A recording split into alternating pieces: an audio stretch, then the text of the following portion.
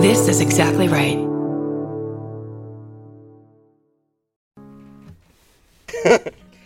Are you leaving or are you on your way back home? Either way, we want to be there. Doesn't matter how much baggage you claim. Give us a time and date, terminal and gate. We want to send you off in style. We want to welcome you back home. Tell us all about it. Were you scared or was it fine? Mouth horn.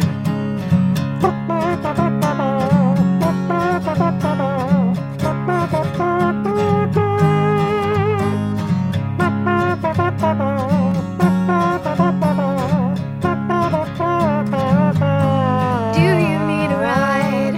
Do you need a ride? Do you need a ride? Do you need a ride? Do you need a ride? Do you need a ride? Do you need a ride? Do you need a ride?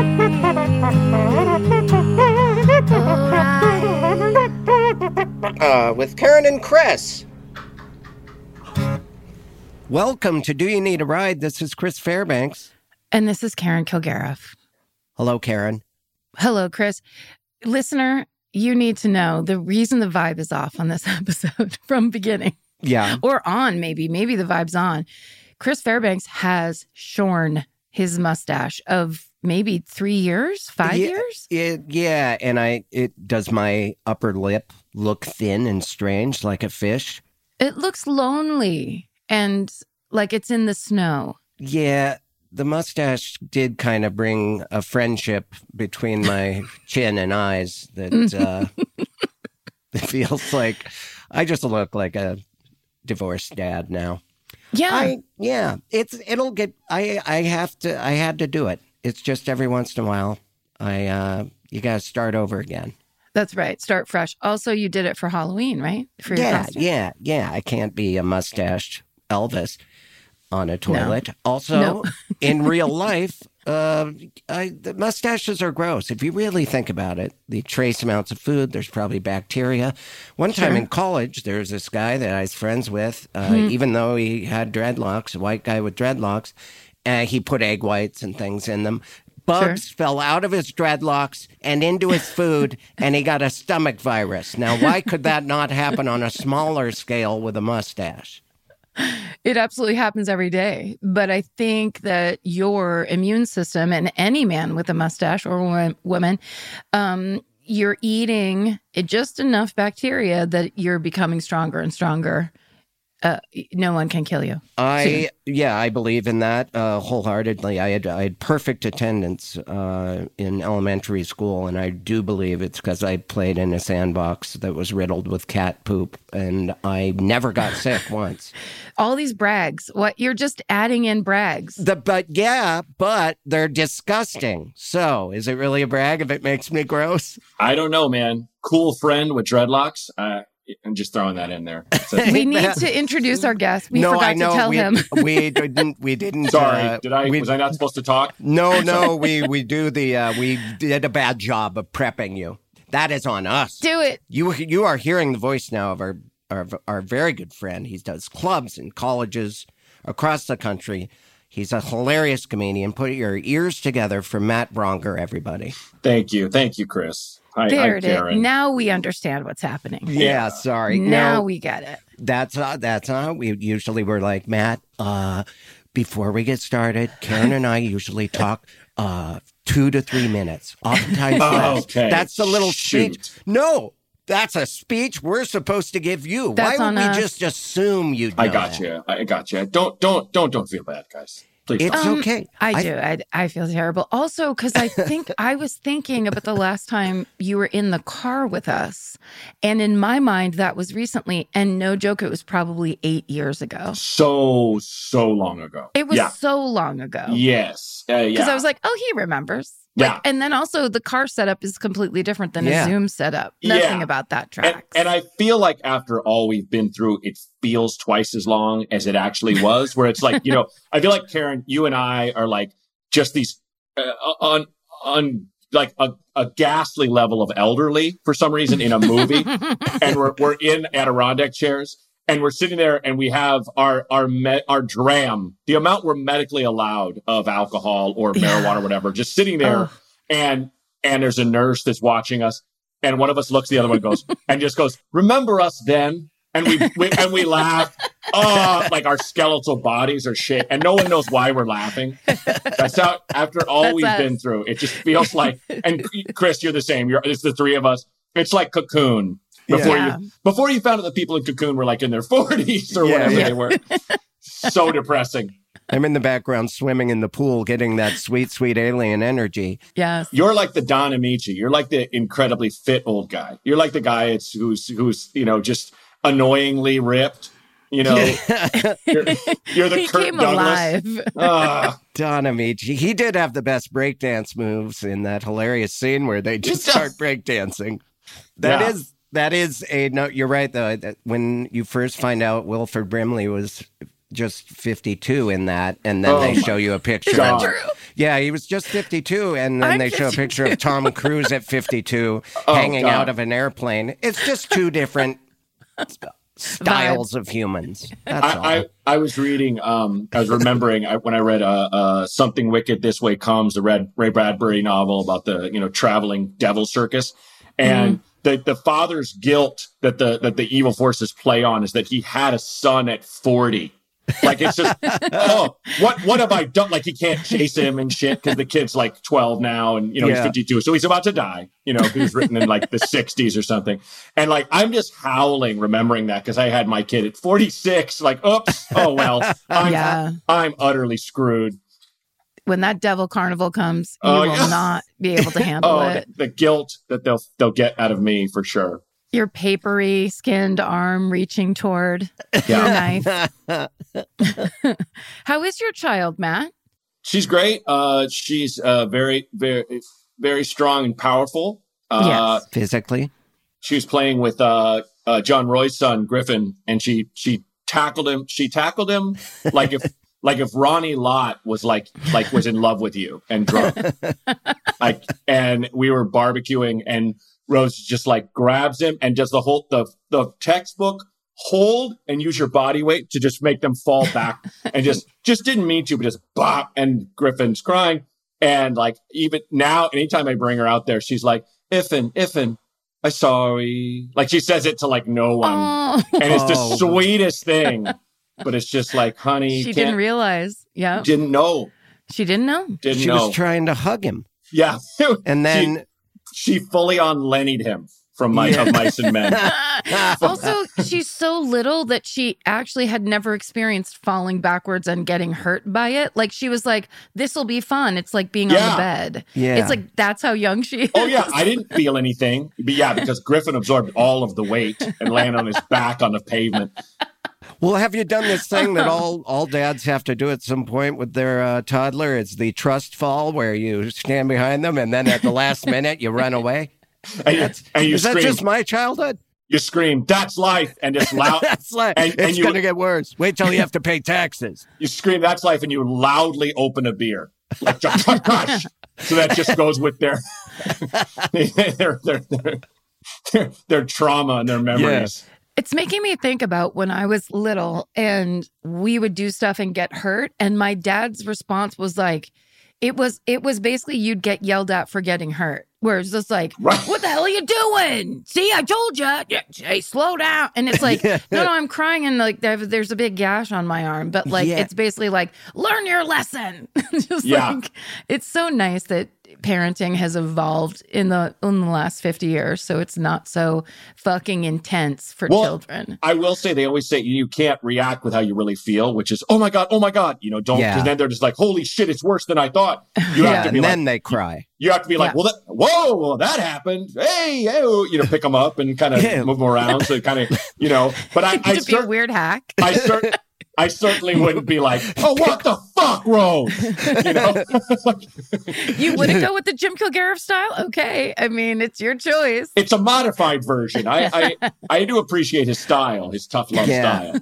I don't know that because nowadays when I see parents like talk to their kids like they're already adults and everything has to be a discussion and their opinions have to be considered with adult decisions, I'm like, just like, I shouldn't have an opinion because I have no child, but I'm getting ready to if and one knocks on the door. Sure. Just sometimes you have to be like, because I'm the dad. Yeah.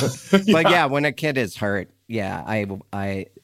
I would always care about that. I'm just impressed by their resilience. Like every kid I see, will just bank its face off the edge of a door frame and then be like, and like, what? Like, it's just they're made of nerf. It's only until someone really, Kara wasn't home, and I was bringing Rose down. She was running down the hall, and she just full on went in, like face just gong to the point where you hear the door, like the walls shake, face.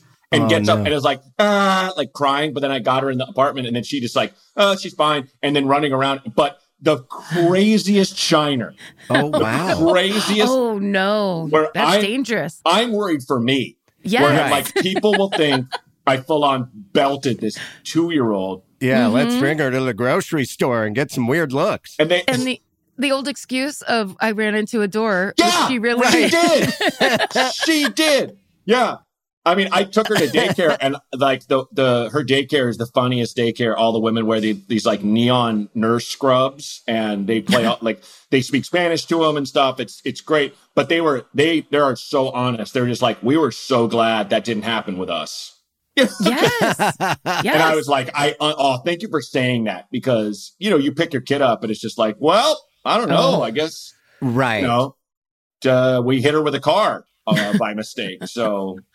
Yeah. So scary. So scary. So scary. Did you have to like baby proof your place when she's first learning to walk? Did you have to cover corners with pads and stuff? We did that with the fireplace and like plugged up all the sockets, but like a lot of it, and like you have those cinches, those kidnapping cinches on all the kidnapping on all the cupboards, Oh yeah.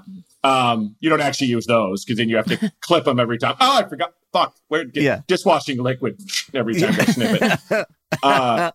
But yeah, it's just other than that, like we read up on it, but it's like I wasn't going to live in a foam house either. Right. A lot of it is just kind of, I'm always here when she's here, so it's just corrective. No, we don't do that. We don't do that. I do like your method of just immediately picking her up and moving her around. Like, everything is an experience. Now you're moving in the air in my arms.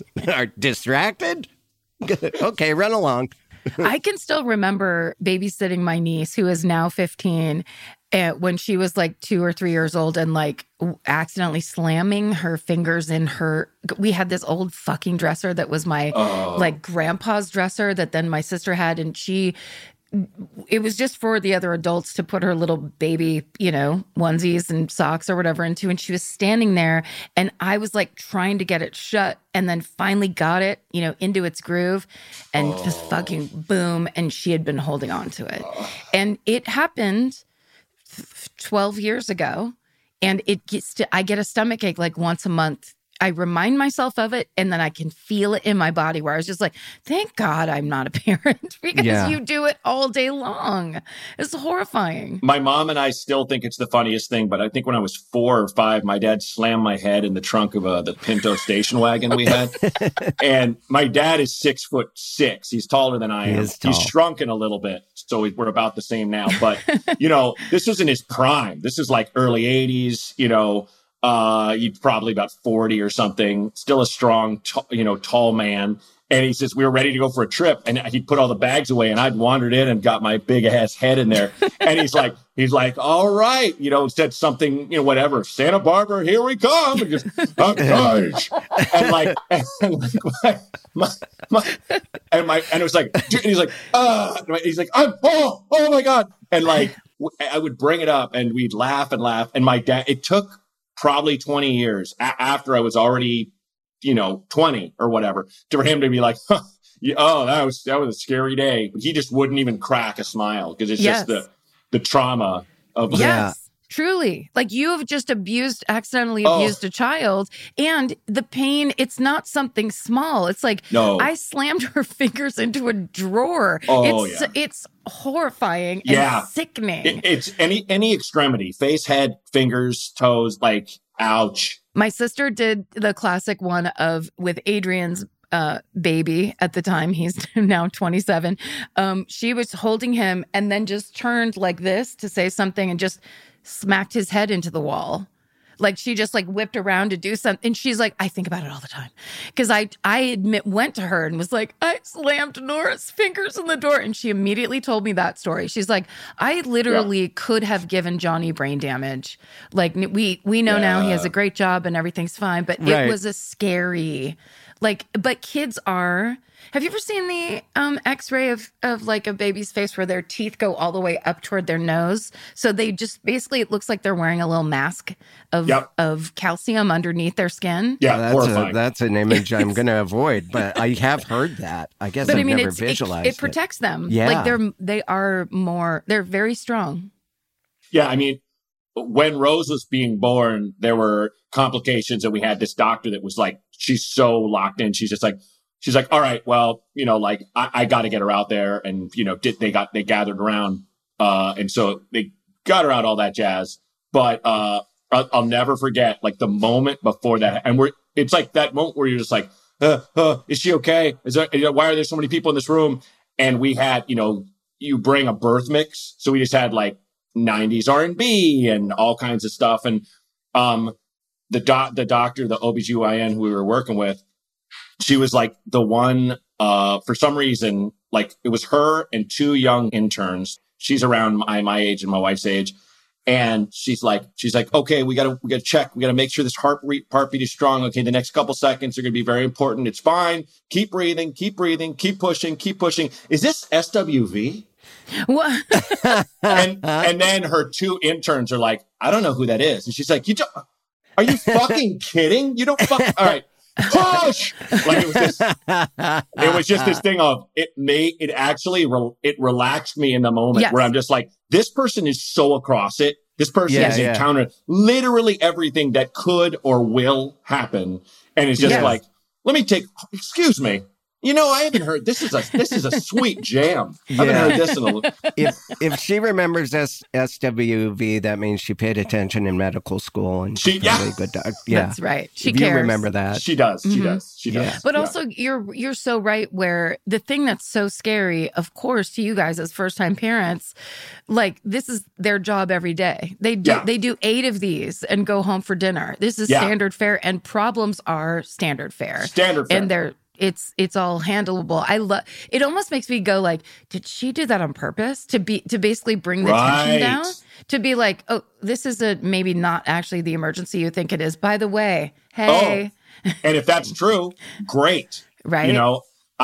One of my favorite things, we were in that room for so long, and it was a nice big one. And this was during 2020, so we had to wear masks the whole time. Mm-hmm. But there was a sign on the wall that was huge that spelled out everything. Like, if you've brought a doula, here is what they are not allowed to do under any circumstance.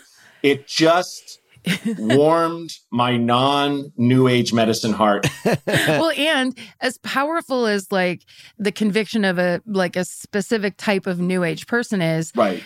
I do apologize because I was raised by a registered nurse. You do not fuck with nurses. And like that's the doctors, whatever. That a nurse printed that sign and put it up because nurses are the ones that are actually doing stuff up until the moment. Yep. And they're the one. It's like the importance of not introducing doubt into a process that is already so scary. Not that that's what, I have no idea what doulas do in any meaningful way, but just that it's about being a team player. So it's like, well, then I guess you need to know the rules and that, follow along. And, to be fair, I'm sure 90% of doulas are just like, listen, I'm just here.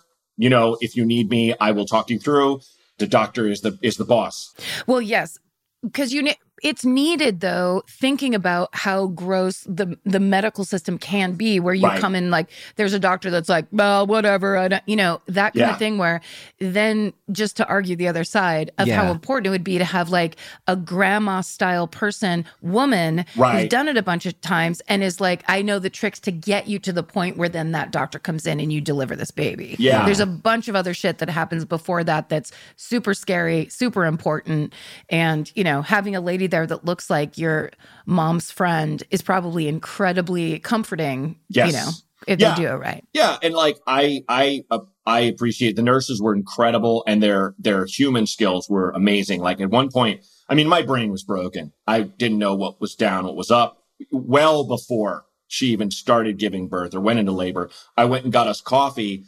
And I left Cedars-Sinai and got back in the building, somehow got back in the hallway and went right into the wrong room confidently.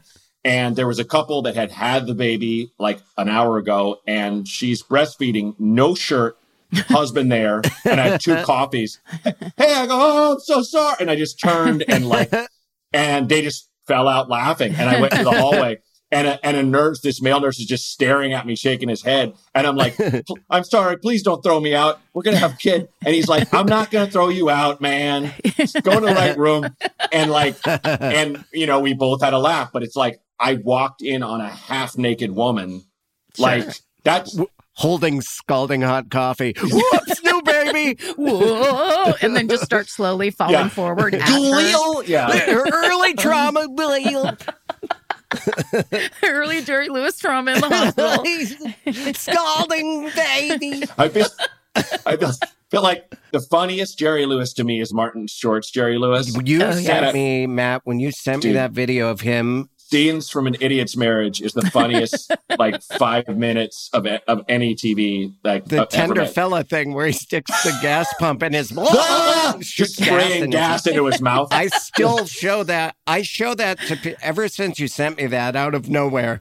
I still show that to someone monthly. Him coming out. Well, if you don't know, Karen, it's Jerry Lewis in.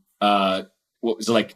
Tender Fella Mercies, and it's Robert Duvall, Tender Mercies. But if it was Jerry Lewis in the Robert Duvall role, and he comes out of the shotgun shack, he drank away all his money, and he's been asleep for 3 days.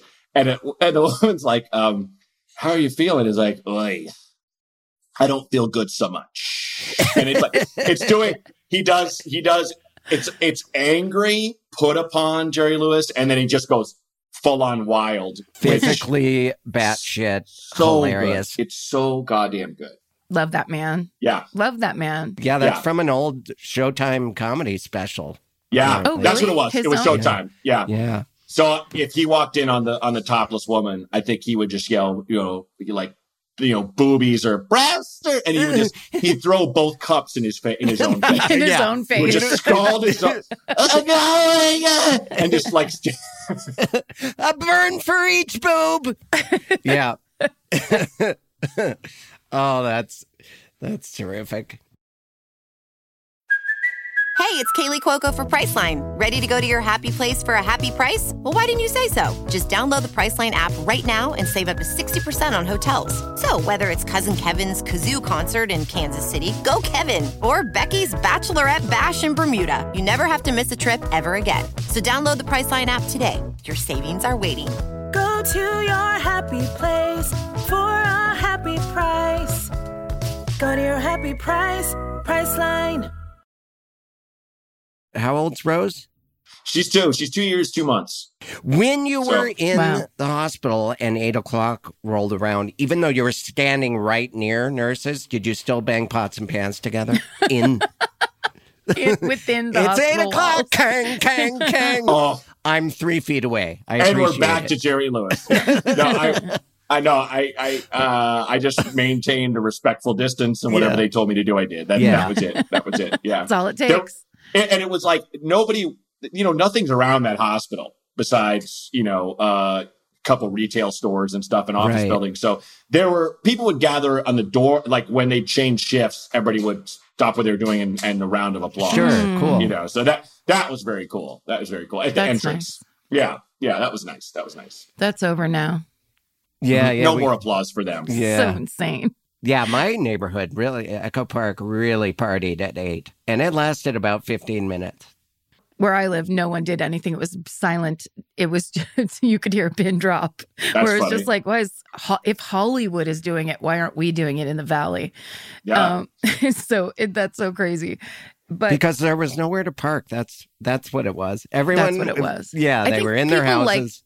it was almost like it was a way to celebrate the medical people, the frontline people, but it was also a way to get out I think I might be going insane feeling. Yeah. You know what I mean? Yeah. Where it's just like that. It's a good release. Yeah, you're suddenly interacting in agreement with hundreds of people from a distance. Yeah. But that's what was really It cool. feels good. I was during 2020, we were going to drive up to Portland to see my folks to bring the baby up. And then Oregon caught fire, I'm sure you remember. Yeah. And then California caught fire because it was jealous. And then we were like, this is a baby with developing lungs. Why don't we drive to Boston? And we drove 3,300 miles with a 6-week-old in an electric car with California plates during an election year. Highly recommend. And we got to her little town outside of Boston, and we lived there as townies for about a month and a half. Oh, cool. And then we drove back through the South to stay warm, like days ticking down, to the day. And we were in a hotel in New Orleans when they called it for Biden. And Oh, wow. it's a blue dot in the reddest state there is. Yeah. Right. And it was everybody walking down the street was either partying their dick and butt off Yeah.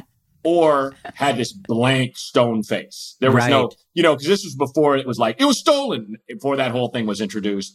It was just either I'm in the biggest heaven of my life or I am in the deepest shock of my life. Yeah. And I remember that. But I wished we both kind of wished we were in LA weeks later, because the stuff that jumped off, like Demi, who shot that thing at that gas station where they're all standing on top of cars. Oh, wow. And dancing. That gas station is like a stone's throw from our house. Right. And I asked him about that, and he was like, he hadn't heard the news, but he goes out in the balcony of his apartment, and a man just walks into like the driveway area, who's just walking around, just blaring a bagpipe. Just and Demi grabs whatever he had, because he plays like 9 instruments, like a flute, and just runs and just starts jamming with him. Yes. And I was like, oh, because I definitely saw some of that. People were so happy that they reformed Rusted Root. Yes. It's the only way to express it. That's how else?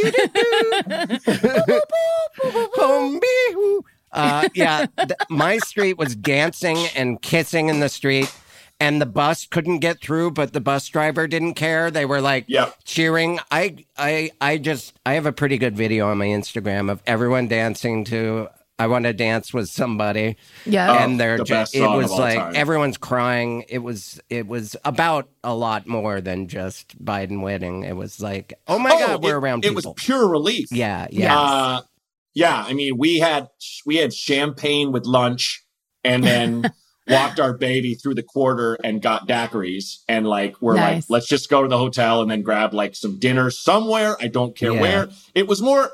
We felt more. We had this kid to keep alive, so we couldn't go nuts. But it was like we also just were just like, I just felt a deep, a bone deep exhaustion from the last 4 years, and I remember. Because the night before we were in, oh God, it's in the Ozarks, and it's like it's at like Steve Martin lives there, and damn it, what's it called? Just really Beverly cool Hills? Banjo Town. Banjo Town, Beverly Hills. Thank you. Banjo Town. It's in the Southeast, and like it was the night of the election, and there were people it was like, oh, we don't know which way it's going to go. It's coming in here and there. And I hadn't even thought about mail-in ballots. And it looked really, I was like, what is happening? Yeah. And guys were driving their pickups in and just antagonizing the hippies in town with Trump flags. And it was like, I don't like how this feels. Yeah. Right. Regardless of who wins, I fucking hate the decorum. Yeah. You know, Yeah. where you're just screaming and being an asshole. So like to kind of land in there and just have that like, oh God, you know, Yeah. I was very surprised that we didn't have any part of us that were like, let's just go dance. Let's go dance around in the street, you know.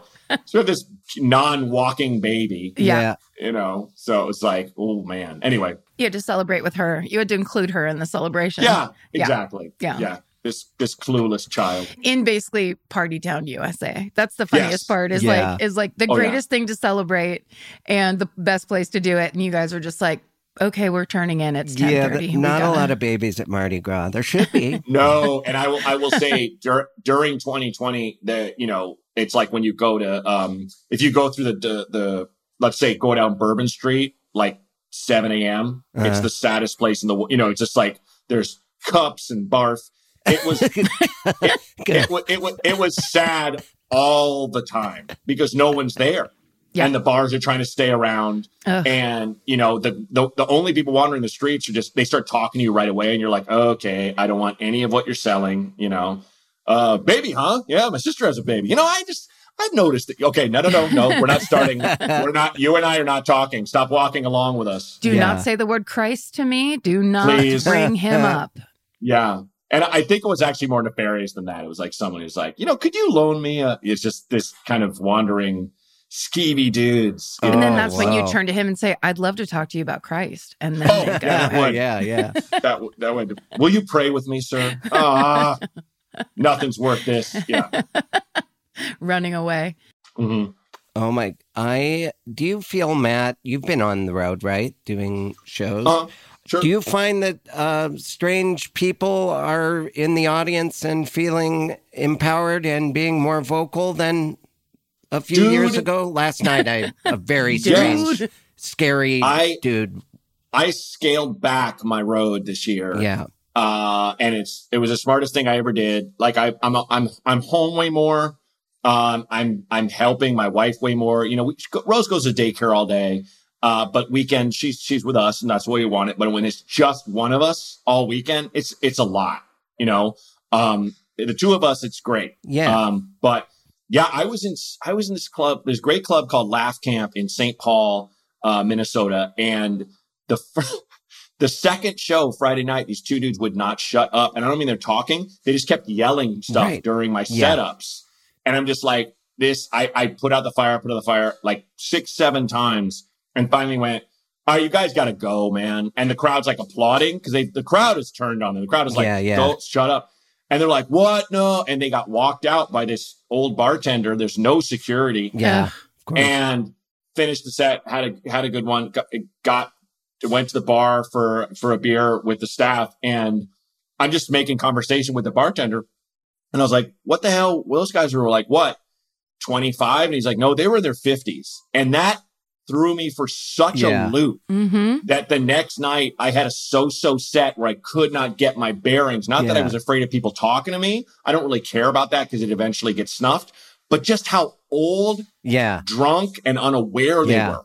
It just, I was like, who is this? Yeah. The worst hecklers I ever had at Crackers in Indianapolis. They wouldn't stop, and I asked them what they did for a living because I love crowd work, and they were like, "We're high school history teachers." They were high school teachers, and they were being the most disruptive children in the room. Yeah, they're like, it's time for me to get some. Yeah, those kids interrupt me all the time. I'm gonna throw a paper airplane at you.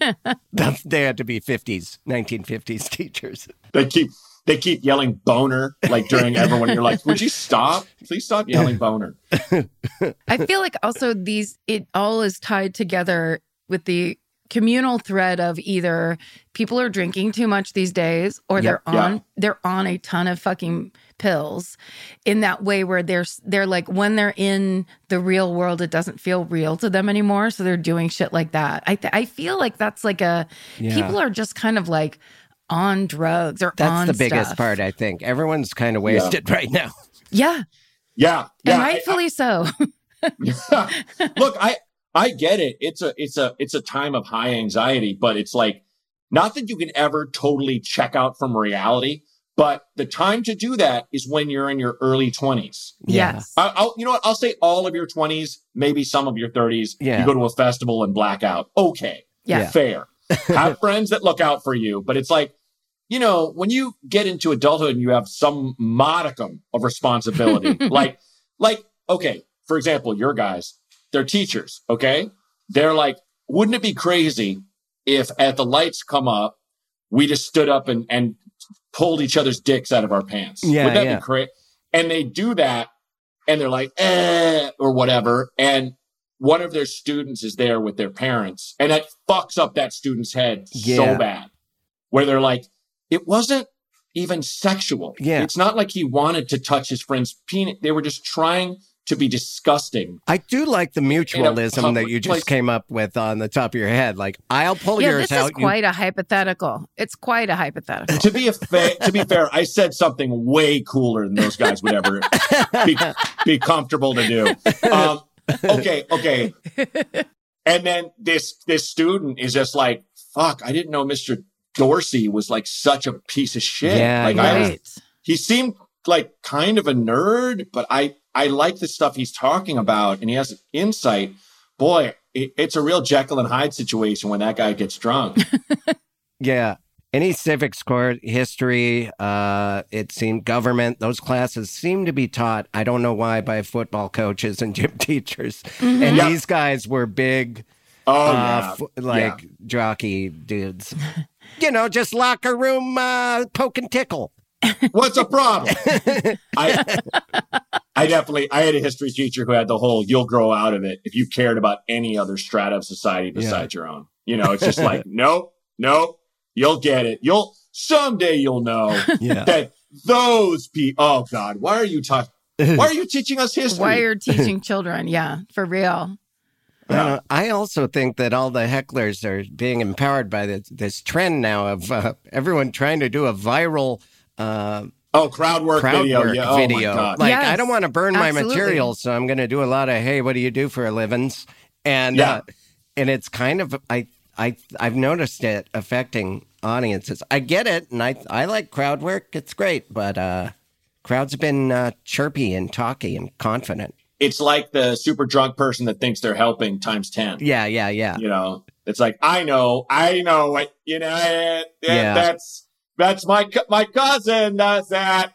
Great. Also, there's a lot of those people, like in the viral videos I've watched of comics that are getting somehow quote unquote attacked, is those hecklers are genuinely stupid. So it's like it's like a thing where it's kind of like you're trying to be witty toward a barking dog because they're just drunk and basically going like, I don't have to think the way you think. Where it's like, get out of here, Aunt Carol. What are you doing? Yeah, it's genuinely sad. Yes, a lot of those videos where you're like, this is a person with a broken mind and a broken life. They went to a comedy club to fight with like premises. Yeah. Like, stop it. What But are you then doing? they got drunk, and then you read in the comments that they lost their job or something. It's like, well, I don't want that. I just maybe I'll stay home. Yeah, I had for real. a drunk pair of women during my setups.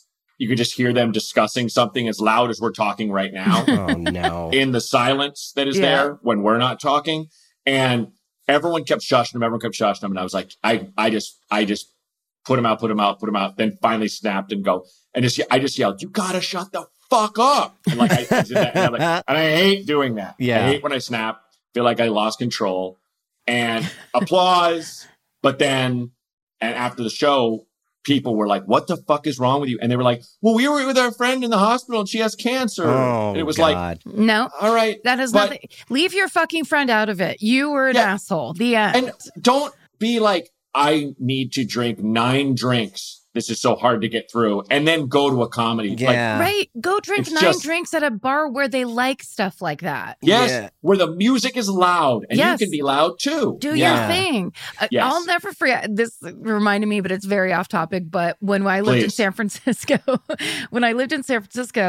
and now that I think back, like we were living off the fat of the land in the early 90s. It's fucking hilarious. Like I worked at the Gap and I was able to live in San Francisco and like go out to dinner there whenever That I just was made me there. laugh. that sentence. Insanity. just insane. So But, great. we got drunk because that's what we did every weekend, like literally buying Budweiser tall boys, drinking as many as we can, and then going to get like 1 or 2 drinks in an actual bar because we had to you had to figure out how to get your buzz on. I did that. Matt and I have done Yeah. that together. Continue. We have. Go on. Right? It's the classic, like when you're 27 and you're like, this is how we're going to do this. We rolled in super drunk to a jazz bar on Market Street where some jazz legend had come to play, and the room probably had 50 people in it. We plopped down in a booth and we're just like, anyway, so that fucking guy says to me, and people are like, and like the hardcore shushing we were getting. And I'm like trying to drink like a Greyhound or something. And we think that we're just sitting there to drink and smoke and talk over this fucking, it could have been fucking Stan Getz. It could have been the greatest jazz musician of all time. And we were literally treating it like background music. And we were so drunk. And then the vibe, it was like the entire room turned on us. And when then we were like, we got to get out of here. Like suddenly we came to like, oh, we fucked this up so bad. But it feels to me like the people that end up being like those ridiculous, like endless hecklers, they're so drunk they can't come up into even feeling that the entire room hates them. They're still way under there. Yeah, they're what I call invisible drunk. Like we've all been there where it's like you're so hammered you're taking your clothes off, and it's like fuck, stop. No one can see me. You're like, no, everything's just warm and cool. Everybody's cool, and you're not even like your intellect isn't even adjusting the fact that people's faces are like, oh God, stop. Like you're shocking everyone. It's that level of lack of awareness. That's what happened in the most recent where the audience member threw that beer at the comic. And I wish I knew her name right now, but she picked it up and just kept drinking it. I thought it was kind of a badass move. But incredible. They did not realize the audience was against them until she said, do you guys think they should stop? And everyone cheered, and that's what all of a sudden they weren't invisible. There was that moment and it caused the guy to throw a beer. Yeah. Someone took a beer and just as they're throwing it in their mind, they're like, this is fine. Yeah. Yes. Like this is like, that's a level of drunk that's, I mean, above and beyond the Call of Duty. Yes, like, it is. It really makes me want to focus on podcasting. I'm like, it does not make me want to go to LAX and fly somewhere. No. Oh yeah. I mean, those two guys, there was a guy in front of him who was kind of like your kind of crazy young guy who actually looked like the same look as like Fairbanks 10, 15 years ago when you had the flat bill and that bush of curls behind your head, orange behind your shirt. Hat. Oh, curly hair, orange shirt, and he was in front of them, and he was about your size. He's turned around and looked right at those guys. He's like, I'm gonna beat the fuck out of both you guys. Shut up. And like after the show, the guy was standing there. He like people were like, hey, way to handle it, shaking my hand. And this kid was like, oh man, I was about to fucking throw down, bro. And I'm like, I know, and I'm glad you didn't. I'm glad. Yes. I don't want this to become a fucking kettle of madness. I don't want anyone to get punched. I don't care what they did. Right. Like, I don't want this stuff to start. Like, ugh. Well, and also it doesn't make sense to me at those clubs that don't take action immediately, because I think many of us, if you did the majority of your stage time coming up in Los Angeles and you got to play at places like, the Hollywood Improv or Largo or any of those places where immediately you'd get dragged out of that fucking room. There's no way they would let two drunk guys just sit there and have their way with the show. That ruins everything. It's tough because that place is, and people, not that you said that, but there are people like, what did security? They did nothing. And I'm like, this club is holding on by a string. They don't have security. Right. They had a small woman doing sound and a bartender who was like almost my dad's age. But I later found out, the guy who told me that they were in their 50s, he had a concealed carry on him. And I was like, oh boy, you imagine his training kicks in, pop, pop. Just keep going, Braunger. Oh, Lord. He's two dead bodies. Oh, that's my closer. I like that you said they have a small woman doing sound. Like a tall woman would have cost them more, so they had to get a small woman because they were hanging on by the edge. Just it's all about numbers and mass. Well, with an comes... 8-piece band, like a music outfit, they do have an 8-foot tall woman that comes in for that. Oh yeah, she does. She does security, does the scheduling. Yeah. The more complicated the job, the taller the person. That's how it's always been, That's right? how it is. That's how it's always been. Yeah, last night true. At Fable, I did Mike Bridenstine and Mike Holmes' show at Fable. Yeah, great show. Great show. My crazy guy that was focused on me and was following me around and sitting next to me. Oh, God. At such a crazy level where I was just like, oh, I have to engage with him. He's like a lost person. Maybe connecting with him is the way to go, but it wasn't. He was crazy, and they finally they kicked him out, and they did a good job of it. So that sometimes, Nice. Because it was a bar and there was a bouncer up front. Like, bars have bouncers. Comedy clubs are like, it'll be fine. Yeah, it's part of the job. You joke your way through it. Even though a comedy club is just a bar with a mic. Yeah. For real. Really, all it is. All it is. It doesn't matter even what we're doing on stage as long as we're selling drinks. Yeah. Oh yeah. That's Do you? A lot of people. I was about to change the subject. Did you have any conclusionary remarks about the current subject? Not me. No, I don't know what to do about it. I'm hoping it works itself out and comics find something else to do videos about or whatever. But yeah, it's not. Yeah. Most of the guests we have on here, I'd say about more than half of them, we end up talking inevitably about good times at Bridgetown. And it wasn't until I read your information sheet. My favorite forgot topic. that first year where I stayed in your tall dad's basement. You did. With your short dad and your... No, I'm kidding. Your tall... Both your parents are very tall and very sweet. And I was in the basement because I was like one of the last comics to be added. But that was one of the second year maybe. You started that with Andy. I did. And we had a lot of people who did the real work. And it was awesome. I mostly just watched tape and asked my famouser friends to do it. And then I would do it myself as well. But, even with all the money that came in, of which I never took a dime, I didn't think that was the right thing to do because I didn't do a lot of work for it. And I always had so much fun. They were all making about as much as you'd make at a Burger King. Right. For a year's worth of work. So it's after 10 years when Andy was like, I think this might be it. I was like, dude, I get it. Right. Yeah. I get it. But it's funny that you were in the basement. It was just like, there was no money then to put anybody anywhere. Yeah. So like people were staying over in friends' houses and all that jazz. And I hope the people that worked at Bridgetown year after year, and even if a one-off year, I hope they understand what a gift they were giving the performers, because I have so many amazing. I mean, I think I went 2 or 3 years.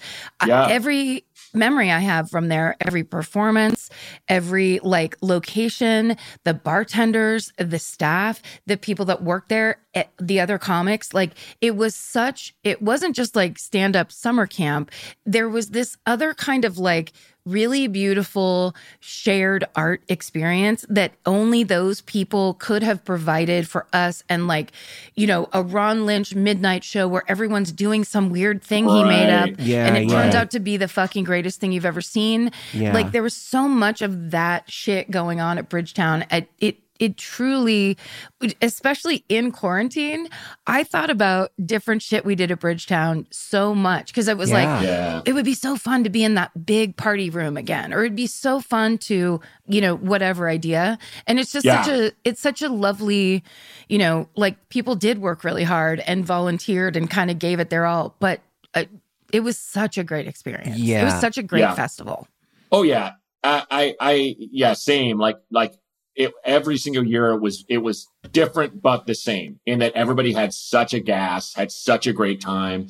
The shows were so incredible. And, we caught so much hell for our, what some peep comics would call anti-white dude segregation or whatever. But it was just we just had slots to fill. And it was just all right, we're full up white dudes, and it was just Portland is already such a white place. And I think, like that was the only real negative was Andy would catch hell. No one ever said shit to me. But the positive thing was it laid this groundwork for comedy in Portland was good and had a definite scene, but now the scene is enormous and has been since like the halfway point, the 5-year point of Bridgetown. Like it's so great there. Like, Kanane lives there now. He lives lives in Beaverton with Rachel, and like he just does gigs in town, and he's always telling me, he's like, fuck, everyone's so good. He's like, I feel terrible, sometimes, Well, it's just that, but don't you? I mean, every comic, I play the Comedy Store once or twice a week, and I'll always go there and I'll watch at least 2 people that make me feel like dog shit. And it's like, good. Where I'm just like, yeah, you need that. You need someone who's just like, God damn it. Why do I have to follow? And that is a new thing. Yeah. People are getting good, and I like that. I'm not. Yeah. Not everyone's doing crowd work videos. There's so many comics are so amazing right now. So amazing. Well, and the people watching other people over the years, it's like the benefit of being somebody that's starting or 5 years in right now is all of the people who did it before, right? So it's like it's the natural progression, and it is the perfect thing for like a person who's like a stand-up comic personality to have all of their jealousy triggered, because it's like that's how good I wanted to be. And like the last time I did stand-up, like I had to follow James Fritz. Have you had to follow James Fritz lately? Like his shit is about important things right now that people are talking about, but the jokes are amazing. He is fucking hilarious, completely authentic. So it's that kind of thing where I'm like, I don't need to do this. If this is the level that people are doing, I have had my chance. And and God bless everybody do this level, because I'm bringing the level down with I'm actually reading my tweets out loud and basically telling everybody I don't care enough to try. And then meanwhile, people are putting together it's not just like late night sets anymore. People are putting together one man or woman shows and just doing them 15-minute increments. Is beautiful. Yeah. No, I have 2 that I consistently have to fucking follow, and it makes me furious. Is Rick Ingram, who is like the greatest living crowd work man of all time. That guy, Chris Rock took him on tour, all through Europe, and I would die to see him just roast a French crowd or whatever. Yeah. He just says the craziest shit to people and just never has material, and I'm just like, fuck you. I've been trying to write all day. And then, Fahim Anwar will just do the silliest premise and it will just destroy. And he's never not funny. It's, and I've told him that. It's just, he's one of those guys, and he's one of those guys who the biggest names be like, oh, Fahim's up, Yeah. And it's just, but it's like, I still get that definite imposter syndrome from them and others, but it's like, so what? You still, that's part of it. It is part of it. It's part of the engine. It's like it's the fuel in the engine that gets you so that so that you do the next thing and the bigger thing and take a bigger bite. Well, and Rick is so negative that when he found out I quit my podcast, he was so jealous. Like he's in the parking lot. He's like, he quit his fucking podcast. You can do that? God damn it, Braunger. You're a better man. And I hate it. What, for quitting? I've inspired you by giving up. Yeah, I really had a feeling last night when of getting older, my career having been going on a long time, is that I wrote some jokes and I wrote them on a piece of paper. And then I was on stage, and because there wasn't a stark spotlight, I looked down at my notes and it was just blurry. I couldn't read. Oh, God. Because I need these reading glasses now, and I sat on them, as you can see. It's just one arm, whatever. So last night I'm like, well, I have new jokes here, but it's a series of vague and watercolor stripes. I have no idea what I wrote down. Do you have anything you want to plug before we go? Yeah, my special, Doug, which is named after a terrible man my wife and I met on vacation once, is on everywhere on video on demand. It's just, I tell the story of me driving across country, us having the baby, how fatherhood has just changed me, and also looking back on my garbage days and how actually being with a pirate woman partner has made life a lot more fun. Yeah. So that's out there. And Nice. check out Doug. That's Check great. out Doug. And this episode of Do You Need a Ride, we're going to go ahead and dedicate to Doug. Please do. This one's for Doug. That piece of shit. Awesome. Thanks for you're being the here, best, Matt. Thanks for being Oh, thanks on. for having me, guys. This is awesome. It was awesome. Appreciate it. Love you We both. had fun. You've been listening to Do You Need a Ride? DYN AR. This has been an Exactly Right production. Produced by Annalise Nelson. Mixed by Edson Choi. Our talent booker is Patrick Kottner. Theme song by Karen Kilgariff. Artwork by Chris Fairbanks. Follow the show on Instagram, Twitter, and Facebook at Dynar Podcast. That's DYNAR Podcast. For more information, go to exactlyrightmedia.com. Thank you. Oh, you're welcome. Follow Do You Need a Ride on Apple Podcasts, Spotify, or wherever you like to listen so you never miss an episode. If you like what you hear, rate and review the show. And visit the ExactlyRightStore.com to purchase Do You Need a Ride merch.